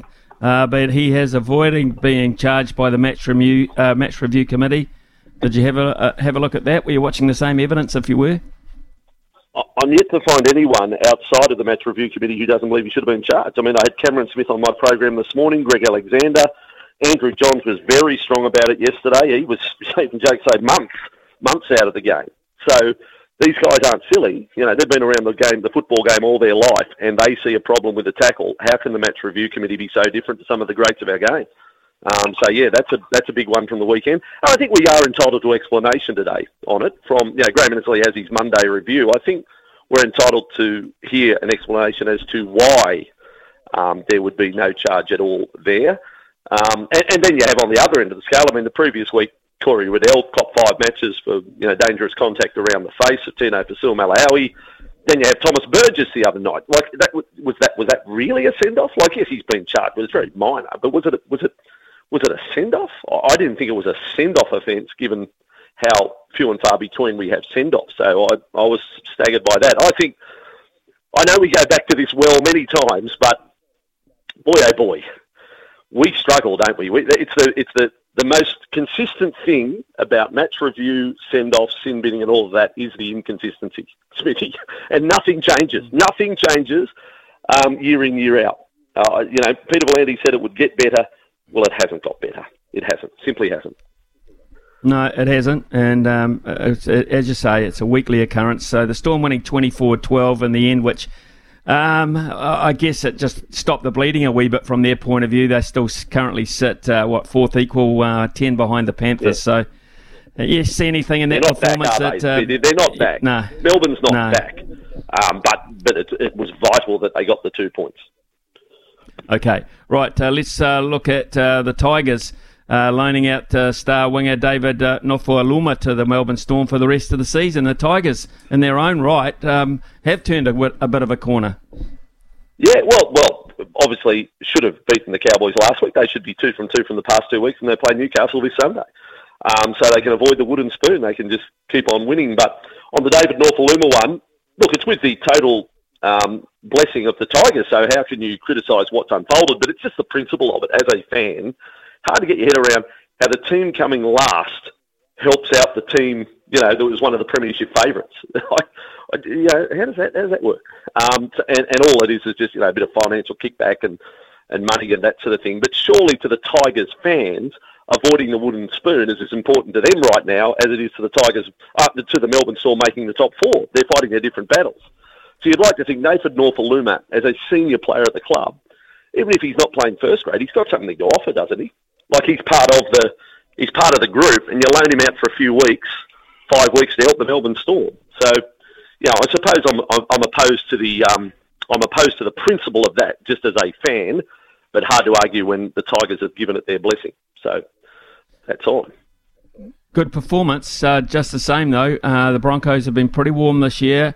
The Tigers, under their new coaching hierarchy as such, they look good. I mean, it's like, why didn't we do this earlier? Oh, look, I'll tell you the question mark out of the game, and I called it with, Corey Parker, man who played 347 games for the Broncos. There's a little undercurrent of concern in Brisbane that some of the success is going to their head. There's been a lot of social media postings, out having a good time at this and that, the Cameron Smiths of this world will tell you that, 5 weeks out from the season, 6 weeks out from the end of the season, and you're in with a crack, you bunker down, you have senior players get them together and say, right, we make a pact now, we limit that, it's all about the football. You make your sacrifices, we're going to cut right back on the socialising and that sort of thing, and it's all about the football because we've got ourselves in a position where we might even win the comp. So maybe they're a little loose at the moment, and that's something that Kevin Walters will need to address, because the game I watched the other night featured a side that just wanted it more. There was more desire, there was harder running from the Tigers than there was from the Broncos. So it was a bit disappointing for Brisbane the other night. It was a really good match, and I thought this would be one of the matches of the round, actually. The Sharks 21, the Rabbitohs 20 at Shark Park, with Nico Hines getting the Sharks over the line. But you've got to like what you're seeing from the Sharks at this point. Oh, yeah. No, what Craig Fitzgibbon has done, right from the start. Look, they play a bit like he played, and he's done a terrific job with that team. They've been very good right from the early matches in the season. And probably have still got room for improvement, yes, Smithy. They're still improving. That's why they're a danger. And given their draw, they no longer play any top 8 sides. They can finish second. They can finish second. So the Sharks are more than just thereabouts. They are a genuine contender if they stay on track at the moment for the next 5 weeks, go into the finals with some serious momentum, win the first week, and then you're only one match away from the grand final. What a season for a club that didn't make the 8 last year. Right, the interesting result of the weekend too, and gee, it's hard to take an accurate read on the LC stays, but they polled on 5 tries in the first half. That was an incredible performance, 34-10. Yeah. So Brad Arthur thrilled about that, surely. Yeah. Oh, look, and it's worth noting they were playing very well when Nathan Cleary was sent off. They were in front, so it wasn't just a matter of they didn't win. They were going to win because they're down to 12 men. Who's to know what would have happened if it stayed 13 on 13?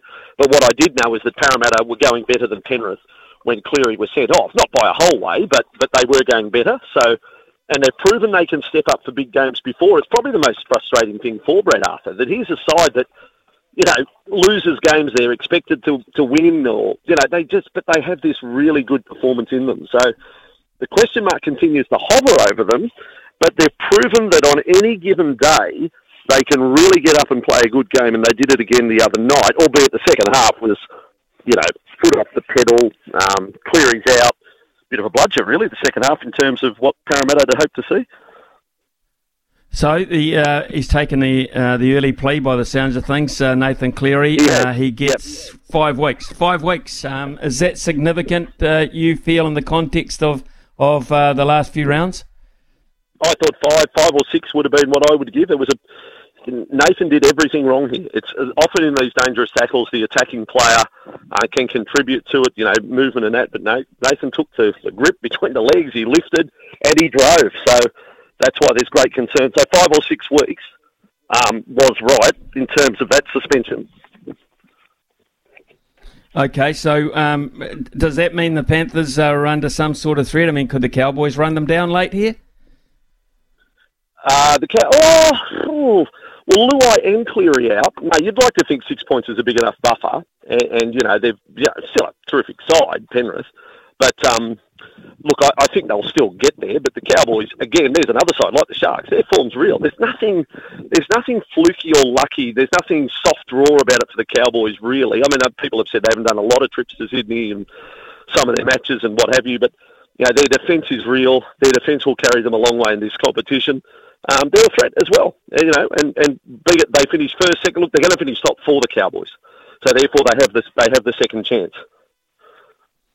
Right, I'm not sure if you heard, but last week Katie Brown absolutely stitched up our own Mark Stafford with a fake Wayne Bennett call.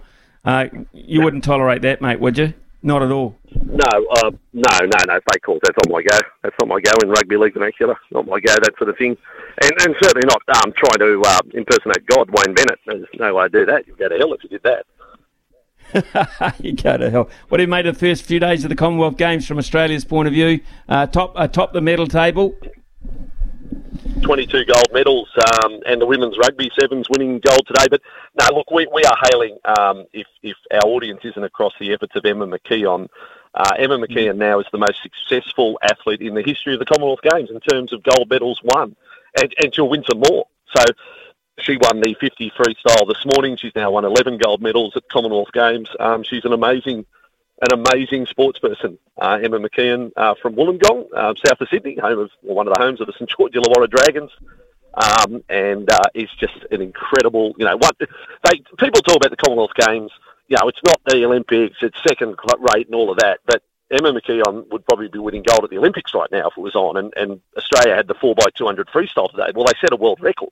Can't do any better than that, can you, Smithy? So the Commonwealth Games, it's on. Good luck to the families and the athletes. It's been a tough couple of years, so good to see that some of the athletes have their families there to watch them perform live too. I think that's a real plus. And did I see Emma McKeon involved in some sort of relationship scandal? Did it hit the headlines over the weekend? Absolute. What's that? It's absolute BS, all of that. There's too much coverage. It's clickbait, Smithy. So Emma McKeon, well, she was once with Kyle Chalmers, 100, top Australian male sprinter. But now, these days, her boyfriend is Cody Simpson, and people have tried to, bleed that out, that Kyle Chalmers, because he's competing in some of the same events, that there's hatred. I don't even want to go any further to it. It's crap. Kyle Chalmers is a solid, great team man and an outstanding swimmer. Cody Simpson's a remarkable story, and Emma McKeon's an absolute champion. They've got their private lives. I'd rather that stays private, and they're competing there for Australia, both individually and spurring each other on. So play on. Okay, so in both the men's and women's hockey, you may well be aware that New Zealand and Australia are clashing very shortly. How are you going to handle a double whammy by us knocking you over there? What kind of reaction will that got? Yeah, the line just dropped out there, Smithy. You're obviously talking back on the rugby league. Yeah, no, you're right. Parramatta's performance was outstanding in that first half, and they showed they've got it in them. Good performance. Yeah, sorry, Smithy, the line dropped out. I didn't hear what you asked there. Yeah, okay, fair enough. Vossi quite clearly can't hear us anymore, folks, so we'll let him go. We won't try and call him back. We just hope, because he can't hear us, we just hope that he has a good remainder of the week, and we look forward to his rugby league calls next weekend. But it's a shame we didn't get a chance to say goodbye. Yeah. There you go. It's 11:19 here on SENZ. I've got to say, Logan, I haven't heard the Katie Brown stitch up on staff, and I'd like to think you get some kind of protection from your producers in these sorts of things, being absolutely, held out in front. Yeah, it's like, for instance, here's the thing: it's the equivalent of like having, the milk, or in the old days, or the Sunday paper in the letterbox, right? And it's 6 o'clock in the morning on a Sunday morning, and the letterbox is only 3 to 4 yards away from your front door. right? And you're naked, right? And you think, shall I? Shan't I? Oh, hell, 6 a.m. You get out to the letterbox, right? And all of a sudden you just hear that click behind you and the door shuts behind you and it's locked, right? Okay? That's the kind of empty, horrible, exposed feeling that I would feel if I was Mark Stafford over that. Why? What is about you people that want to stitch your guys up like that? That is just such an Aussie thing, though, isn't it, Smithy? Gosh, I definitely... I don't know if Sammy was in on that or if that was a purely Katie Brown moment of genius. It was very, very good. It got Staff well and truly thinking he was chatting with Dolphins coach Wayne Bennett. But if you haven't heard it, folks, make sure you go listen to it on the SENZ app or podcast, or it's all up on our social media as well, Facebook and Twitter. Great job there by Katie Brown to line that up. Smithy, I would like to think that if it came to it, I'd have you back in that moment and we wouldn't have a fake caller. I would like to think that. Okay, well, we'll just monitor that very, very closely. Incidentally, round 21 games this week start on Thursday night with the Roosters against the Broncos. Interesting one there. The Broncos probably bounced back after losing, you'd think, to West Tigers. Storm against the Titans. Well, the Storm should dominate that. The Titans have had a woeful season, to be perfectly honest. The Sea Eagles against the Eels. Will those guys be accepted back into the dressing room? Will it just be business as normal against the Eels, who, as Vossi said, are impossible to pick on a weekly basis? Rabbitohs against the Warriors. The Warriors have to cross the Tasman yet again. Not sure they'll get too much change out of that, because the Rabbitohs actually sit at the moment in around about 7th spot. They're on 24. They're 2 points ahead of both the Roosters and the Raiders, and they're 2 behind the Eels and the Broncos. Now's the time you want to start cementing yourself in that top 8 situation. This is a game that the Rabbitohs cannot afford to drop to the Warriors. The Raiders against the Panthers, you think there'll be a bit of bounce back from the Panthers, but what about the absence? They're going to have to redress everything about their tactics and those key players around the playmaking role. No Nathan Cleary's probably the best going around in the NRL on a weekly basis. Not going to be there. So we'll see how they address that particular issue. Sharks against the Dragons. Sharks will win that. The Bulldogs against the Cowboys. Cowboys sit, as I said, they're 6 points behind the Panthers.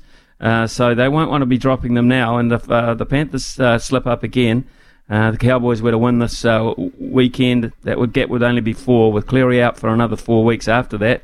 Very interesting. And then the West, they'll knock over the Knights without any trouble at all. And that was Vossi's call on that one too. 11:23 here on SENZ. Smithy's Medal Tally Update. Give your tech the winning edge this Commonwealth Games with the experts at Noel Leeming. Yep. Brilliant performance so far from New Zealand's point of view. Has seen us register 10 golds. Absolutely magnificent. 5 silver, 4 bronze on the back of 2 bronze medals this morning for the Sevens team. So we currently sit 3rd on the medal table behind Australia, who, as you would imagine, are starting to dominate.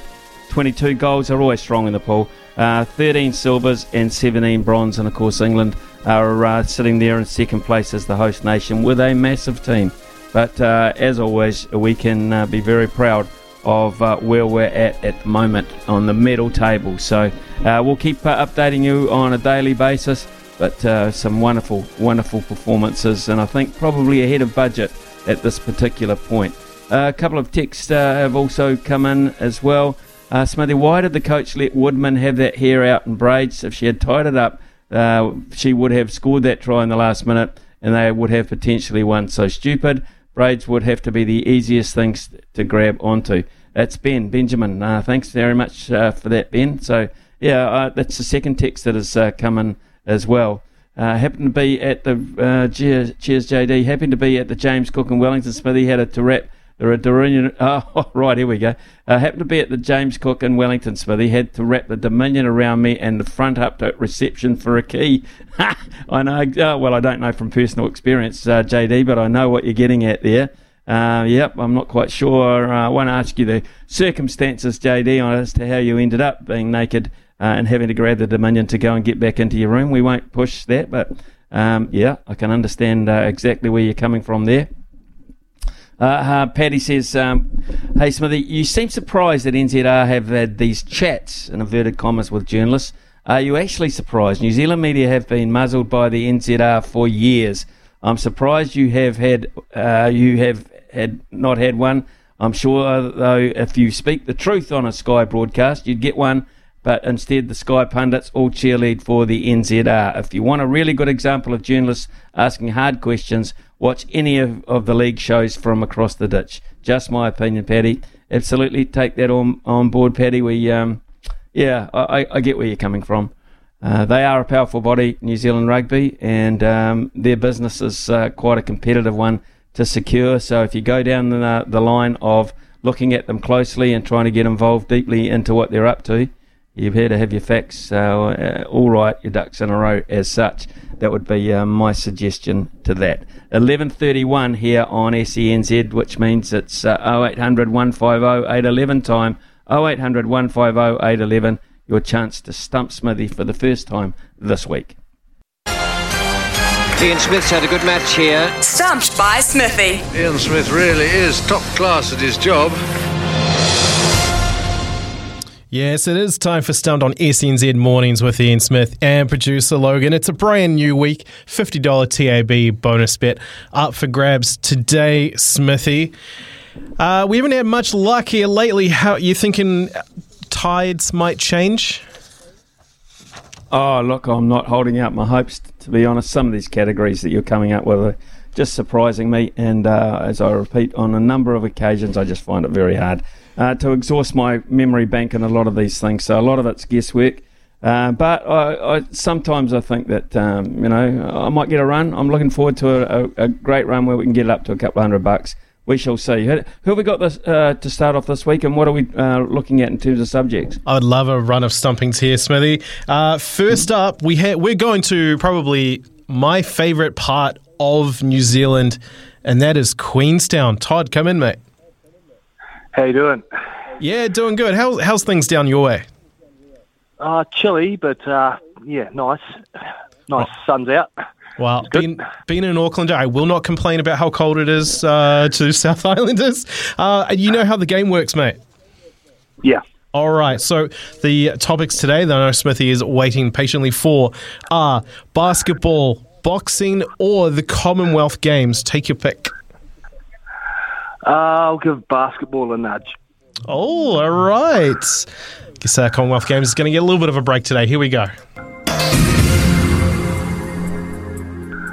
Very good luck to you both. First question for you, Todd. Shea Ili has re-signed with Melbourne United for 2 more years. Which ANBL team did Shea play for before joining United in 2019? The Breakers. Just a couple of chips down the wicket, right in the slot, and away it goes.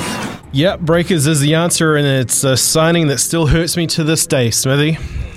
Agreed. All over that, I was too. All over that. Yeah, that was strange to see that one happen, but it hurt. Okay, just like that hurt a wee bit too. Question 2. All right, question 2. The New Zealand Breakers have announced the signing of import Jarrell Brantley. We had Modi Ma'o on the show last week to talk about this. Which NBA team drafted Jarrell in 2019? I want to say the Sacramento Kings.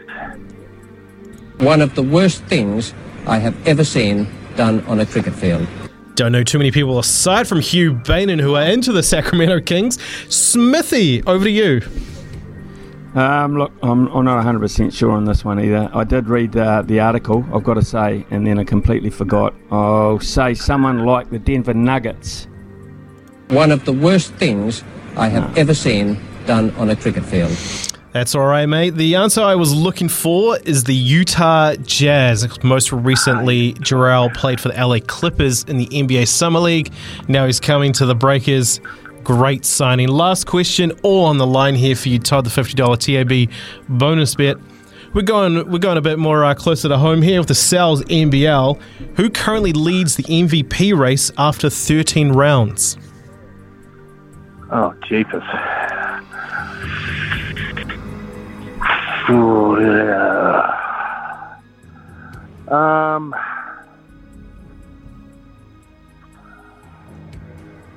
probably not a Kiwi, but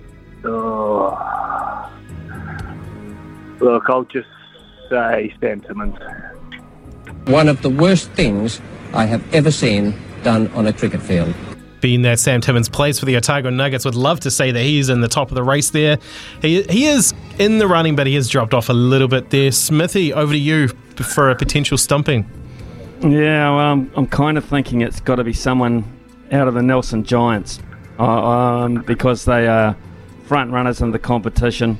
I'm not 100% sure, mate. I'm not over their franchise as well, so I've really just got to say no, I don't know. I've got no idea, Logan.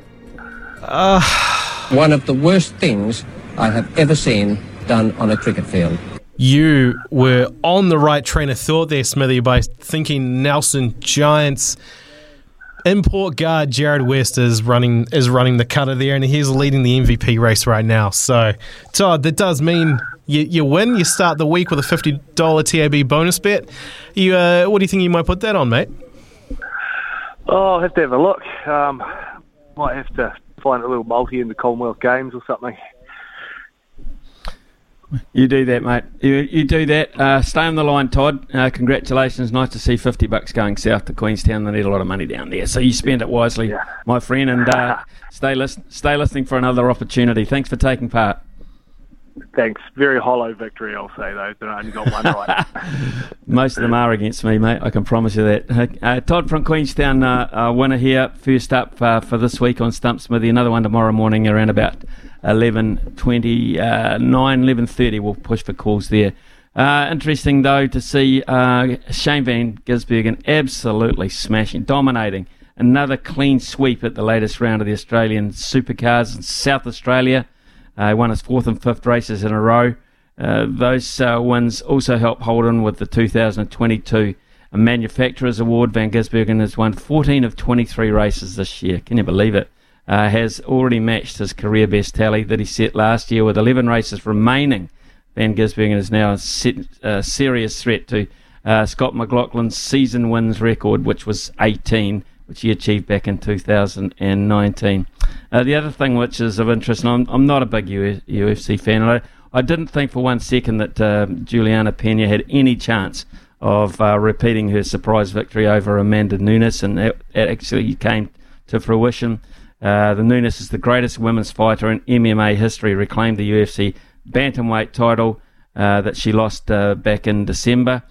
Pena was knocked down multiple times and sustained a large cut to her head. Brazilian Nunes won by a decision, and Dana White, who's a genius, this bloke, said Juliana's got a big chunk missing from her forehead. She's going to see a plastic surgeon, and she'll take some time to heal. And then I don't know. But I put a lot of money in the bank as a result of it. Don't worry about it. And we'll continue to see who will line up next time. And also, incidentally, Kai Kara Vance, we touched on it earlier in the show.